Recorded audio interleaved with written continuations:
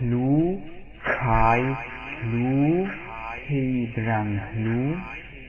What's this towel all about?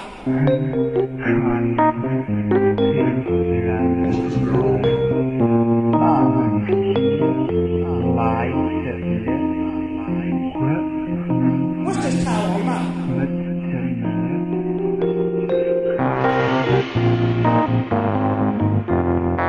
You're listening to What's This Tao All About? A lighthearted look at Taoism featuring Dr. Carl Totten and Todd Perry. Carl is the founder of the Taoist Institute in North Hollywood, California. Todd Perry knows a little about Taoism and is mainly here because he owns a few microphones. Now, let's learn. What's this Tao all about? Hello, everybody, and welcome back to What's This Tao All About? My name is Todd Perry, and with me is the great Dr. Carl Totten, C-Joe, as we call him on this show. Hello. And right now, for those of you listening as the shows come out versus those of you who in the future are tapping into what we're doing, in December there's a new Star Wars movie coming out, The Force Awakens. So The Force is awakening, and I couldn't help but note, I don't know whether it's I'm assuming it's intentional on some level, that there is a lot of when they talk about the Force in Star Wars, a lot of it sounds a lot like the Tao. And there are a lot of kind of like Taoist concepts when Yoda trains Luke, and you know, and just the way the Jedi speak with each other and their practices, and the Force, you know. The Force, you know, flows through everything, much like the Tao. And it's about how the Jedis kind of tap into the Force that gives them their power. So it's very, very similar to the Tao. So I was just, you know, screwing around on the internet, and I found that some guy had written the Tao of Star Wars. And so there's this little segment here I wanted to go over. And through effortless action, or Wu Wei as we call it, you can feel the Tao. You cannot harmonize with the Tao if you don't feel or are not aware of its presence. Throughout the Star Wars series, those strong in the Force are constantly talking about feeling the Force. In Star Wars, when Luke is learning how to use a lightsaber against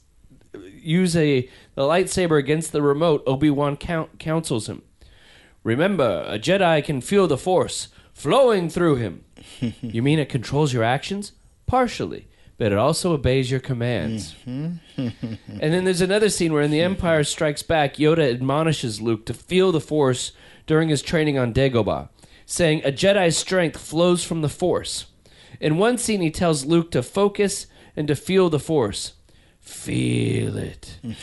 And then Luke becomes kind of distracted by R2's beeping, and then he loses his balance, and Yoda, concentrate! So like Yoda's like forcing him to kind of feel and tap into this energy field. And it's very, very similar to the Tao. I can imagine in martial arts on some level, right? Because I know very little about. I took karate in college for about a couple months, but that was about it. So I'd imagine that when you're practicing like judo, or that you're kind of wanting to get on some spot of effortless action, right? Where it's no longer about thinking at all. It's about tapping in and being in the zone. Yes. Right? And then just having that energy and being on that level. Going with the flow. Yes. Yes. So in a certain way, Yoda is kind of harshly... It's a weird thing to admonish somebody to go with the flow, right? To like really start, you know, whipping them like a horse and saying, just go with the flow. But really, that's kind of the discipline, I guess, required in Star Wars to do this. But it's a similar thing, I feel. Yeah, and obviously George Lucas did his homework. Yeah. When he put that original series together, films together, and he studied what happened in martial arts, what happens in a lot of this Taoist and Zen literature, the teacher-student relationship, and and all these things about becoming a warrior, a Jedi Knight, and who's skillful and wise and compassionate at the same time, and has these great skills. which come not only from practice, but from letting go and allowing things to happen. And like you were saying, it can be led too. There's a saying in Chinese, the yi leads the qi. Okay. And yi means the mind intent, the will, if you will. And then that takes your taps into it and collects with your energy, and then the body follows. Right. And so the mind is sent out there, and then if we actually have a practice in Qigong and like Tai Chi and Kung Fu that I teach, where you actually envision yourself performing perfectly. See, so that's the mind intent. You want to see yourself at your best. And then you see threads of energy from this mental picture attached to your body, and then it pulls the physical action out of your body. See, so now you have the mind, the chi, the energy, and the body all linked together. Create some kind of alignment. Action. Yeah. They're all in alignment, which of course leads to alchemy, Yeah. which leads to manifestation. Yeah. And a more powerful. Very powerful at that point. And so, and then also there's a scene where you were just saying, you said let go, and I said that's exactly in here where there's the at the end of I guess you'd call it episode 4, the Luke is getting ready to blow up the Death Star, and then he turns off his targeted computer because Obi-Wan says to him, use the Force. Feel it and let go. And then he let goes. And then, what are you doing? You're getting rid of all this technology that you know. He's like, no, I'm just going to be in the zone here. I'm going to nail this shot. So I don't know. I thought it was kind of cool. And whenever I see this stuff, and even in the... I mean, one of Bruce Lee's films, he's saying to his disciple, don't think, feel. Right. And Bruce Lee was a Taoist. I was reading, they had a list of prominent Taoists on Wikipedia or whatever. And, Bruce Lee was on there. Yeah, well, he certainly studied philosophy in college, and he used a lot of, I think, just basic truth and truisms from Taoism as part of his practice. Oh, nice. Yes. That was he in talked the Bay, about right? talked about water a lot and emptying your cup. Yeah. Things that are used in Zen, for example. Yeah, Bruce actually was born in San Francisco and then was raised in Hong Kong. And then when he moved back to the States, he lived briefly in San Francisco and then actually started his teaching career in Seattle. Yeah. And then he had a school. So he had 3 schools ultimately. He had one in Seattle, he had one in Oakland, and then one in Los Angeles, Chinatown. Ah, nice. So moving on here, we're going to talk also on the show a little bit about becoming a Taoist priest and a little bit about immortality. So we've got some good stuff here. And then if we have time, because immortality, that's a good one. That's a darn good topic, Carl. And so if we have time, we're going to get on to chapter 16 of the Tao Te Ching, which I think rolls nicely into the concept of immortality. But the question was, so... how does one officially, because you are a Taoist priest, how is there a formal, because I always feel that the Tao, an understanding of the Tao, flies in the face of formality, right? It's usually kind of rebelling against formal types of things.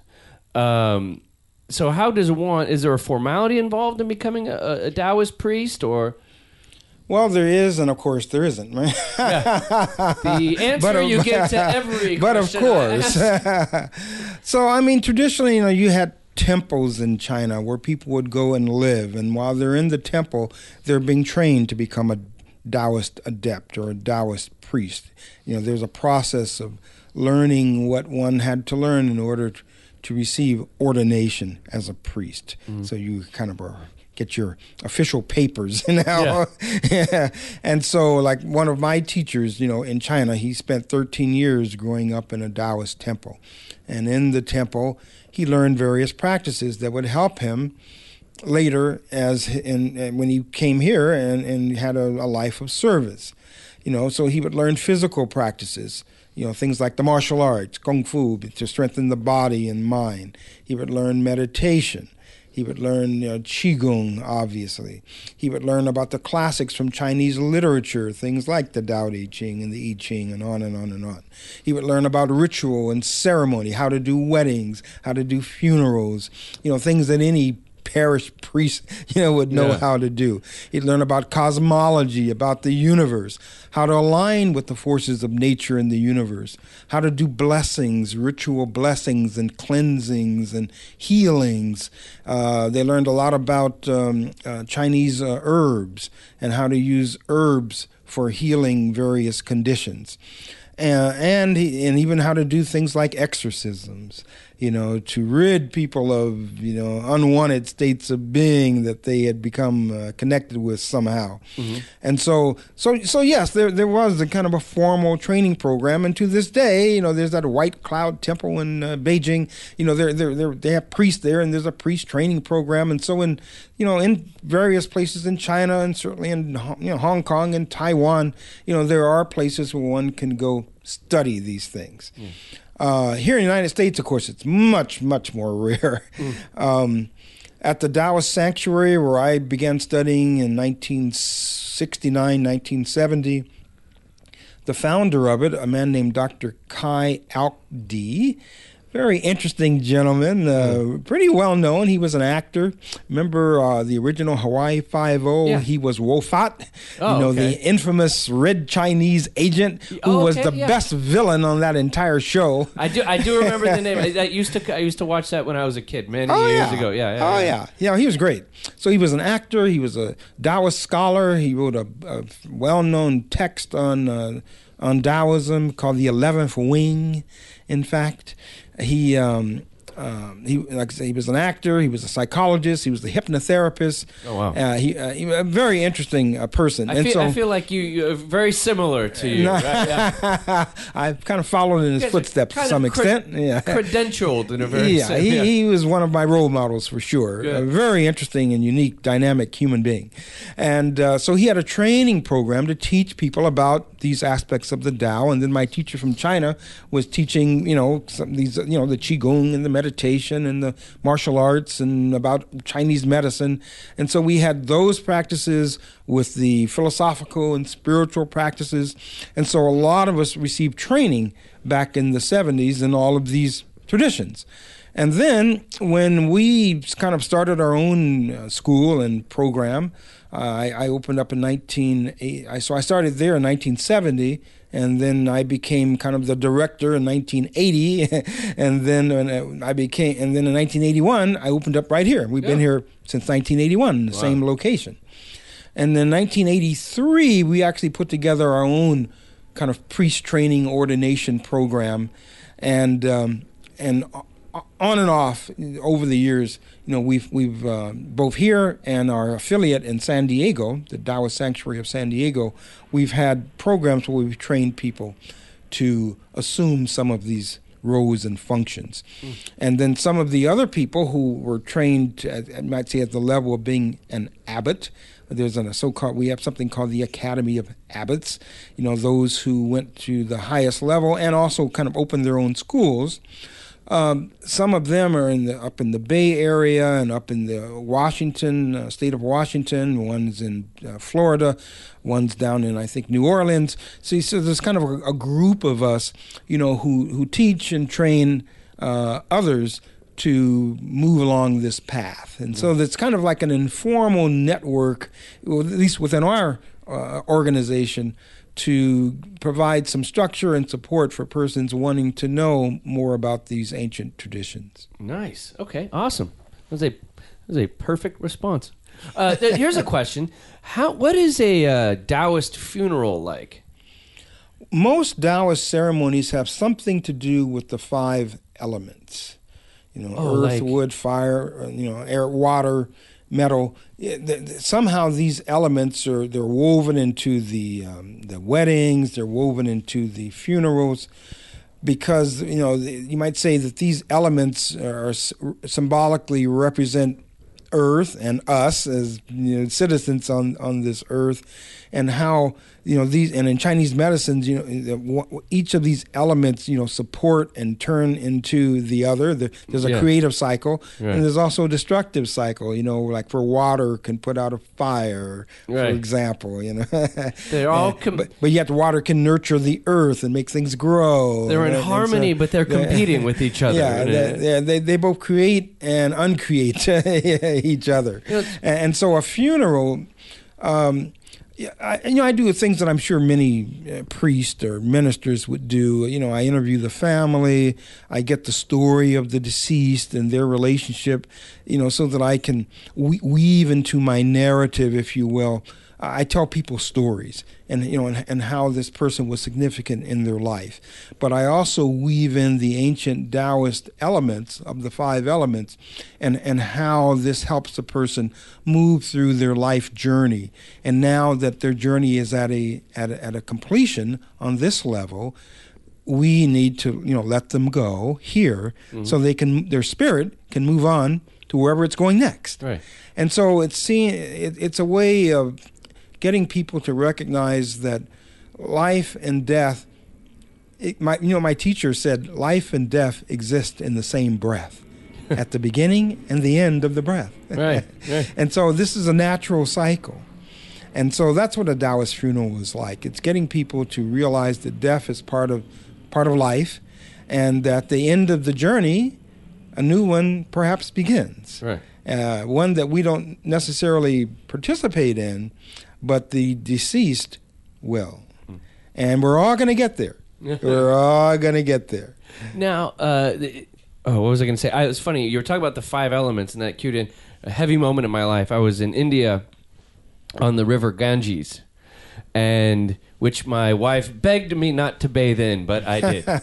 You can't go all the way to the river Ganges and just look at it. That's it's right. The most polluted river in the world. I'm jumping in. But if for those that are unfamiliar, the river Ganges is the holiest river in India, and people bathe in it to kind of cleanse themselves. And it's also a place where people go to die.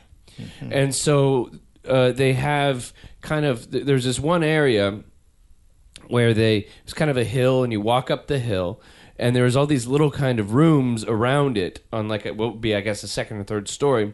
And people who are dying go there, they stay in the rooms, and then their bodies are cleansed, and they're put on these funeral pyres, and then they are burned to be with the 5 elements. Yes. The ether, the water of the river below, the wood they're being burned on, all these different elements. And they said that right here at the Ganges was where it all kind of comes together. And so it was the perfect place where no matter if the person was rich, poor, they all wound up right there.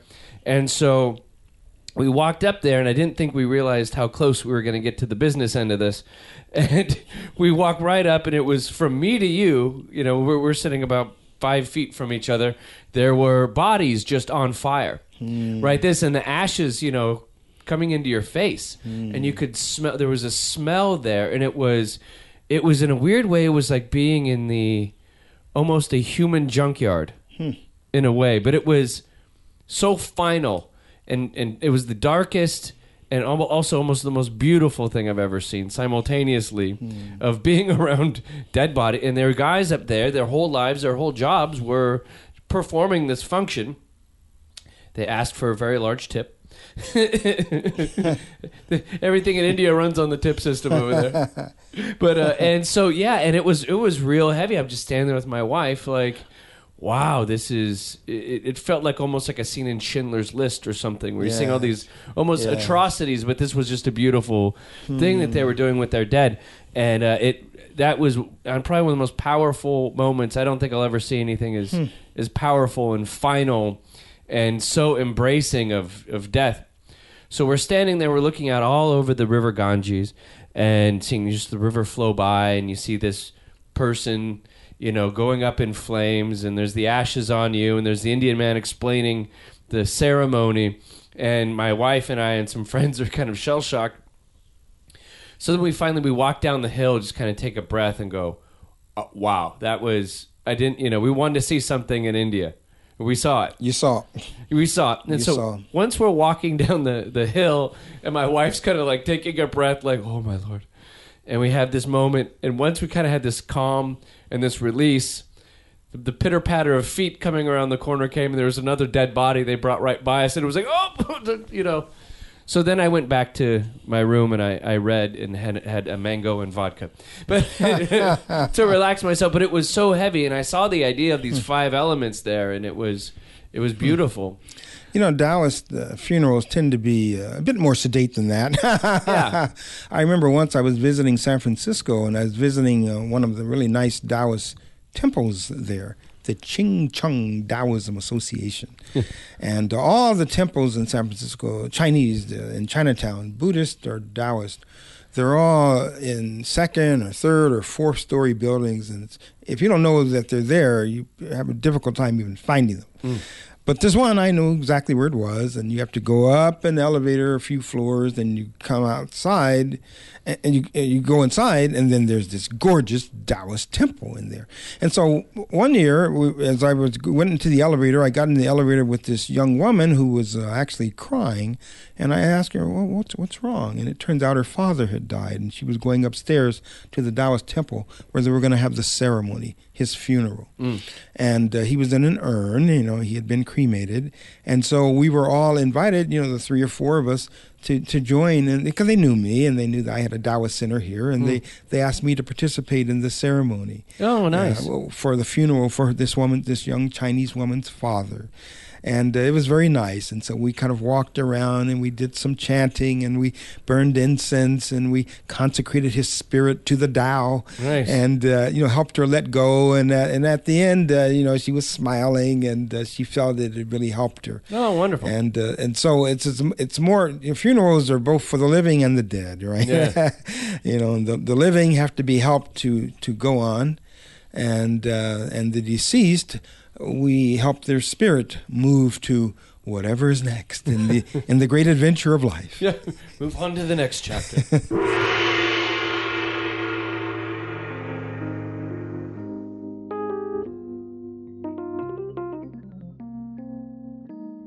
What's This Tao All About is recorded at the Taoist Institute in North Hollywood, California. Check out thedaoistinstitute.com. See their schedule of classes, including Taoist meditation, Kung Fu, and Qigong. That's taoistinstitute.com.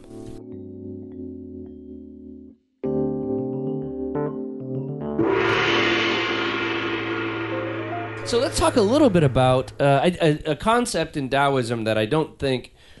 we got plenty of time. We have plenty of time. A concept that I don't think we've really addressed, and I think it's a very important part of it, that there is an element in Taoism which is almost a quest for immortality. And longevity is very important in Taoism. Please speak on. There's the setup. Yeah, speak on the most powerful, spiritually elevated topic there is in life. Go for it. Comment on that. Your thoughts. And of course, there are many thoughts. Let me just read a couple of things from the Tao Te Ching, as a matter of fact. At the end of chapter 16, which we'll talk a bit more about in a little bit, it says this: being divine, you will be one with the Tao. Being at one with the Tao is eternal, and though the body dies, the Tao will never pass away. And at the end of chapter 33, to die but not to perish, sometimes translated as to not be forgotten, is to be eternally present. So, some people who are followers of the more philosophical tradition, the more scholarly tradition, if you will, of Taoism, feel that Taoism doesn't really have a concept of immortality, and that the death and the eternal aspect of that the Tao Te Ching, that the Tao Te Ching speaks of, is more being remembered. And if you're remembered, that's a form of immortality. And so some scholars or philosophical Taoists approach it that way. However, Taoist adepts those who have been trained in what we've been talking about in some of these shows in terms of the alchemy, the three treasures, taking the essence of a person and combining that with their energy and then combining that with their spirit, what that's doing is cultivating a sense of abundant good health, so that longevity is definitely, as you mentioned a little earlier, is definitely a goal. I think of many Taoist practitioners, and many of them, kind of like in some of the stories in the Bible where you have people living to be, hundreds of years old. Methuselah and all that crowd. Yeah. A lot of the ancient Taoists were said to live a very, very long time as well. Again, several hundred years by doing these practices. Yeah. And by living sometimes kind of an ascetic type of life. They're up in the mountains and they're celibate and they're vegetarian and they're meditating for hours and hours a day. And, the Taoist immortals are said to exist on what? Dew and air. Oh, that's awesome. But the way they got there was through training in this alchemic form of internal yoga, that involves somewhat complex breathing practices and doing various postures and movements, linking the mind, the body, the breath with the spirit, and that cultivates these higher states of awareness that lead towards enlightenment and also towards longevity. And then the perfect Taoist death, let me describe it for you, the real Taoist immortals. Is it like Obi-Wan Kenobi, where you just disappear? Yes, that's exactly what they do. Yeah, they actually will tell you when they're going to, quote, die. Wow. Having left their bodies and traveled to the astral planes, of course, thousands of times probably. They tell you, they'll say, okay, on this date, it will be time for me to move on to where I'm going next. And so when the date comes, they sit down, they say their goodbyes, and they sit in their lotus position, and they close their eyes, and they leave. Wow. Now, is that dying? Well, the body has been left behind, but where did the spirit go? Yeah. It ascended. See, so this is the process of ascension. And so I think that schools of Taoist practice that are beyond just the scholarly and philosophical embrace this way of training to have abundant good health while you're here, and to see through these practices, you'll read the ancient texts, and they talked about the cultivation of the immortal fetus. Ooh. The immortal fetus, so that inside this aging body, there's this young, energetic body being created. And when it's... Oh, yeah. I was reading about that the other day, and it was almost a meditation technique where the people were, through meditation, creating this internal fetus.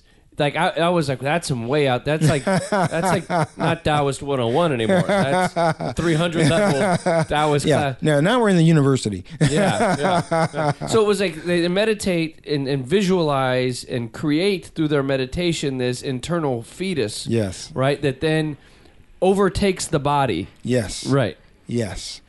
Its energy overtakes the body until it becomes one with the body. Wow. And then when the person is ready to separate yin and yang, right? Yeah. Then they leave the body behind, like I described what some of the Taoist adepts do, and the spirit ascends and moves on to the higher realms of existence.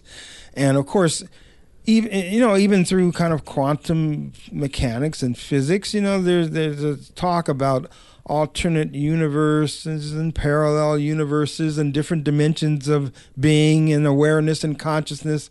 And I think it's a nice parallel to how this metaphor of creating this immortal fetus, which many of course would say it's not a metaphor, that this energetic being is actually being created within. Uh-huh. And when we become one with that, and it lifts, because its energy, of course, is so much lighter than the dense, heavy body. It comes right out of the crown chakra, at the top of the skull, and just moves up the ladder. Yeah. It's almost like 2001: A Space Odyssey, right? you have this moment.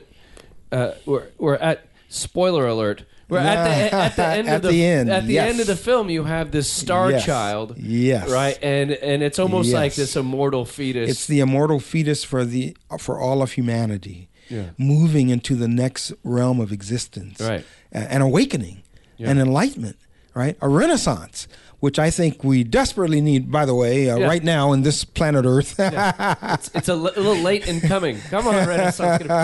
But yeah, it's funny. It's that weird thing where when I first time saw that film, my all-time favorite film, by the way. It's in my top 5. Some days I'll say it's my favorite film. Some days it's like top 5. But I agree. And the first time I saw it, I saw the ending and I didn't intellectually understand it, but it was somewhere inside my being. It was some weird, what were these thing, archetypes. It was like this archetype, this fresh thing that was in me that it hit. It struck a chord that was kind of beyond understanding or words, or it was like, oh, whoa, that's it, right? It was really heavy, and and it's almost like you can't really explain it when the star child comes. The movie hits on, just these big landmark moments where humans, kind of transform light years away and have this human renaissance, and it's the last stage of that, and it's like real heavy. My wife doesn't like the movie. I say, well, what do you not like it? This is the greatest. I don't get it. Oh well, but so the big deal, the big takeaway. I almost feel like the immortality is kind of a true north of the Taoist practice. Yeah, you know what I'm saying? Not necessarily something you're going to attain, but a light at the end of the tunnel. Or this is the direction things should be going. Yeah, speaking of direction, you took the thought right out of my brain. What is the action of the Tao? Returning. Reverting to what? To where we came. Where do we come from? The void. Right. And so ashes to ashes, dust to dust, right? Yeah. Same idea, right? We return to the source. And since we came from that and we return to that, then what? Yeah. Then what? Maybe returning. Yeah. And so because everything comes out of this primordial source. It's the source of all things. It's the source of the Tao. It is the Tao itself, as a matter of fact, which contains everything, including everything that has been and everything which at this level is now immaterial. But when something is immaterial, what is it? It's potential. Yeah. It's energetic. It's the quark that appears out of nowhere and disappears. Yes, it's this quantum stuff, and so that cycle, and even when here, if a tree dies or something and it falls into the ground and then it becomes mulch, and out of that grows something brand new, right? It becomes very fertile. It becomes food. Yeah, it becomes the source of fertility for new life. Yeah. And so this kind of this coming and going, this embodying and disembodying, that process has been going on for billions and billions of years, and we ourselves are the product of what? 1 billion stars and suns that have exploded, and out of their explosion coalesced Earth and us. Yeah. Right? And so what's death? No. What is it? It's the most mysterious thing and yet the most natural thing, because things come and they go, but then they come again. Right. Then they come again. And how in touch with that process are we in terms of both the becoming, the being and becoming aspect, and the letting go that then allows for something new to come into existence. And then it's also, I think it's a metaphor for daily life too. The more we cling to, who we are or what we think we are or what we think we have, if you cling too much to it, then you're trying to hold on to what's may have already outlived its usefulness, because all of life is change, and constant change. Continual change. The Taoists have always said that the only constant in life is in fact change. Right. So yes. Very nice. So let's finish her up here with a discussion on chapter 16, which I believe leads nicely. And I read you the end of it a little while ago. Let's go to the beginning of chapter 16, which reads as follows. Empty yourself of everything. Let the mind rest at peace. The 10,000 things rise and fall while the self watches their return. They grow and flourish and then return to the source. Returning to the source is stillness, which is the way of nature. The way of nature is unchanging. Knowing constancy is insight. Not knowing constancy leads to disaster. Knowing constancy, the mind is open. With an open mind, you will be open-hearted. Being open-hearted, you will act royally. Being royal, you will attain the divine. Being divine, you will be at one with the Tao. Being at one with the Tao is eternal. And though the body dies, the Tao will never pass away. Nice. Isn't that beautiful? It is beautiful. It is beautiful because it's a slow rising progression and returning. Yes. Right. We go up all the way up the ladder. Returning to the source is stillness, which is the way of nature. So how does one, to get practical here, how does one practice stillness? Well, there's at least two ways of attaining stillness. One is stillness through stillness, and the other is stillness through motion or action.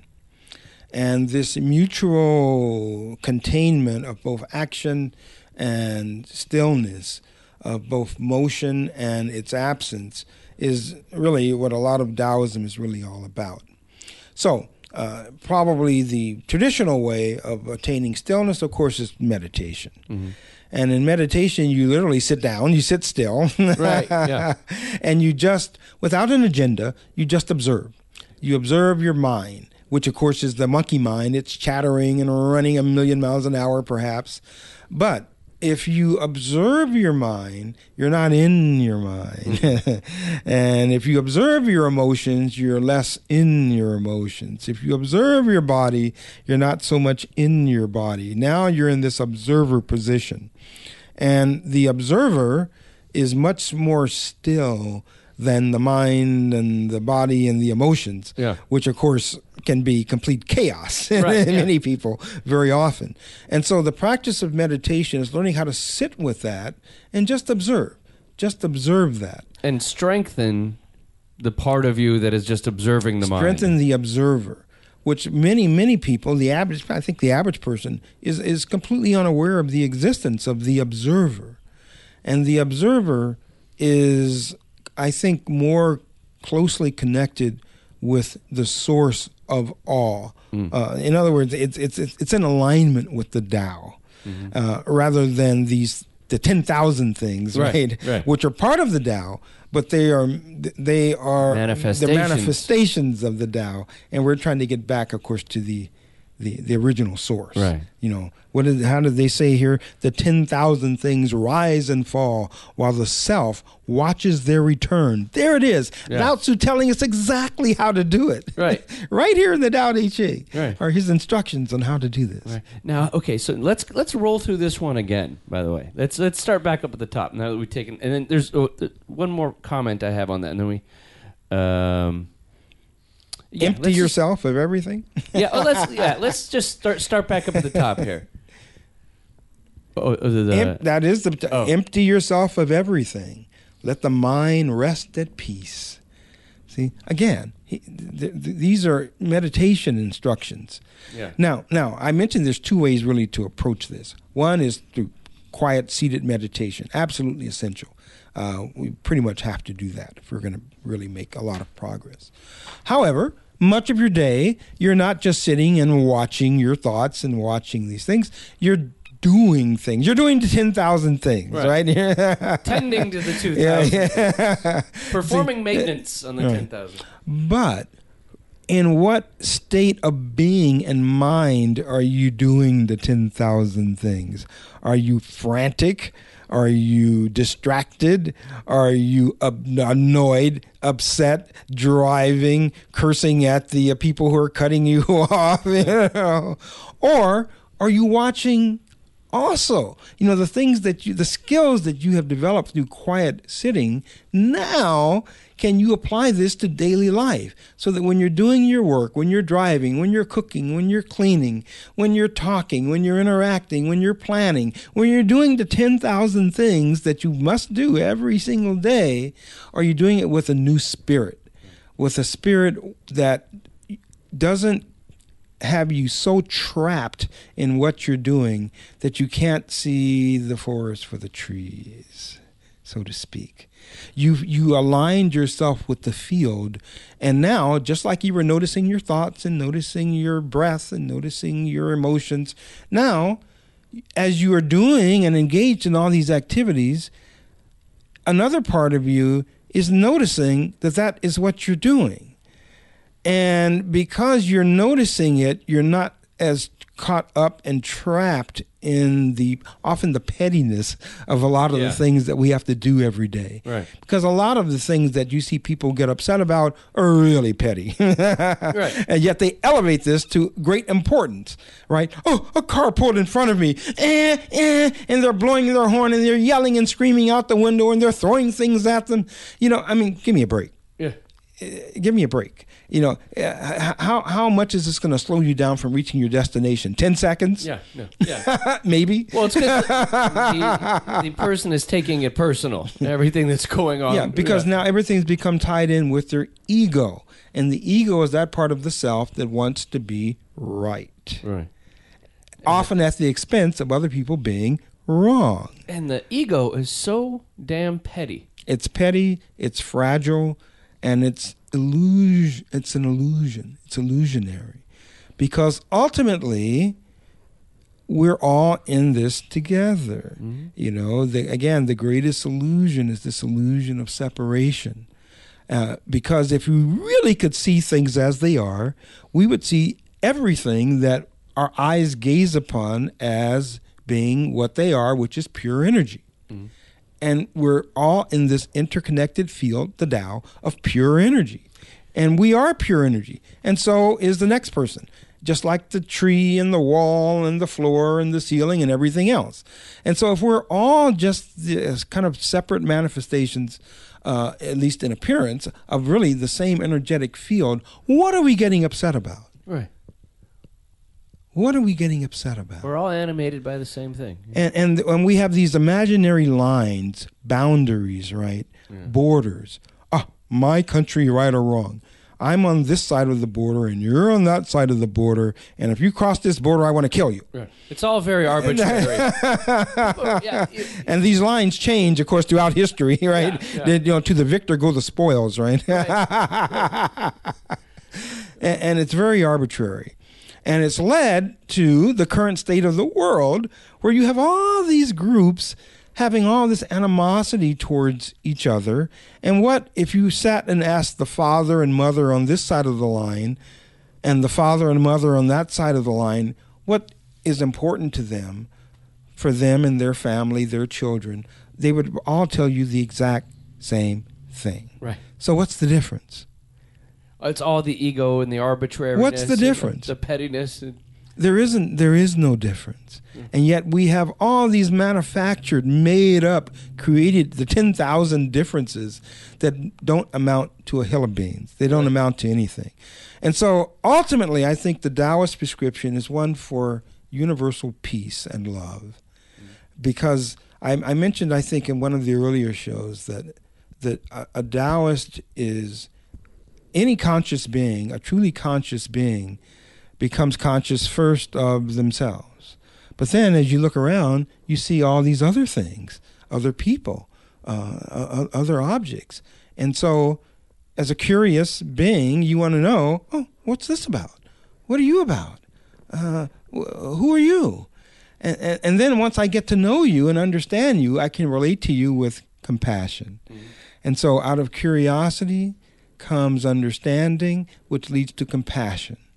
And that is the way of the Tao. That's Taoist politics, if you will.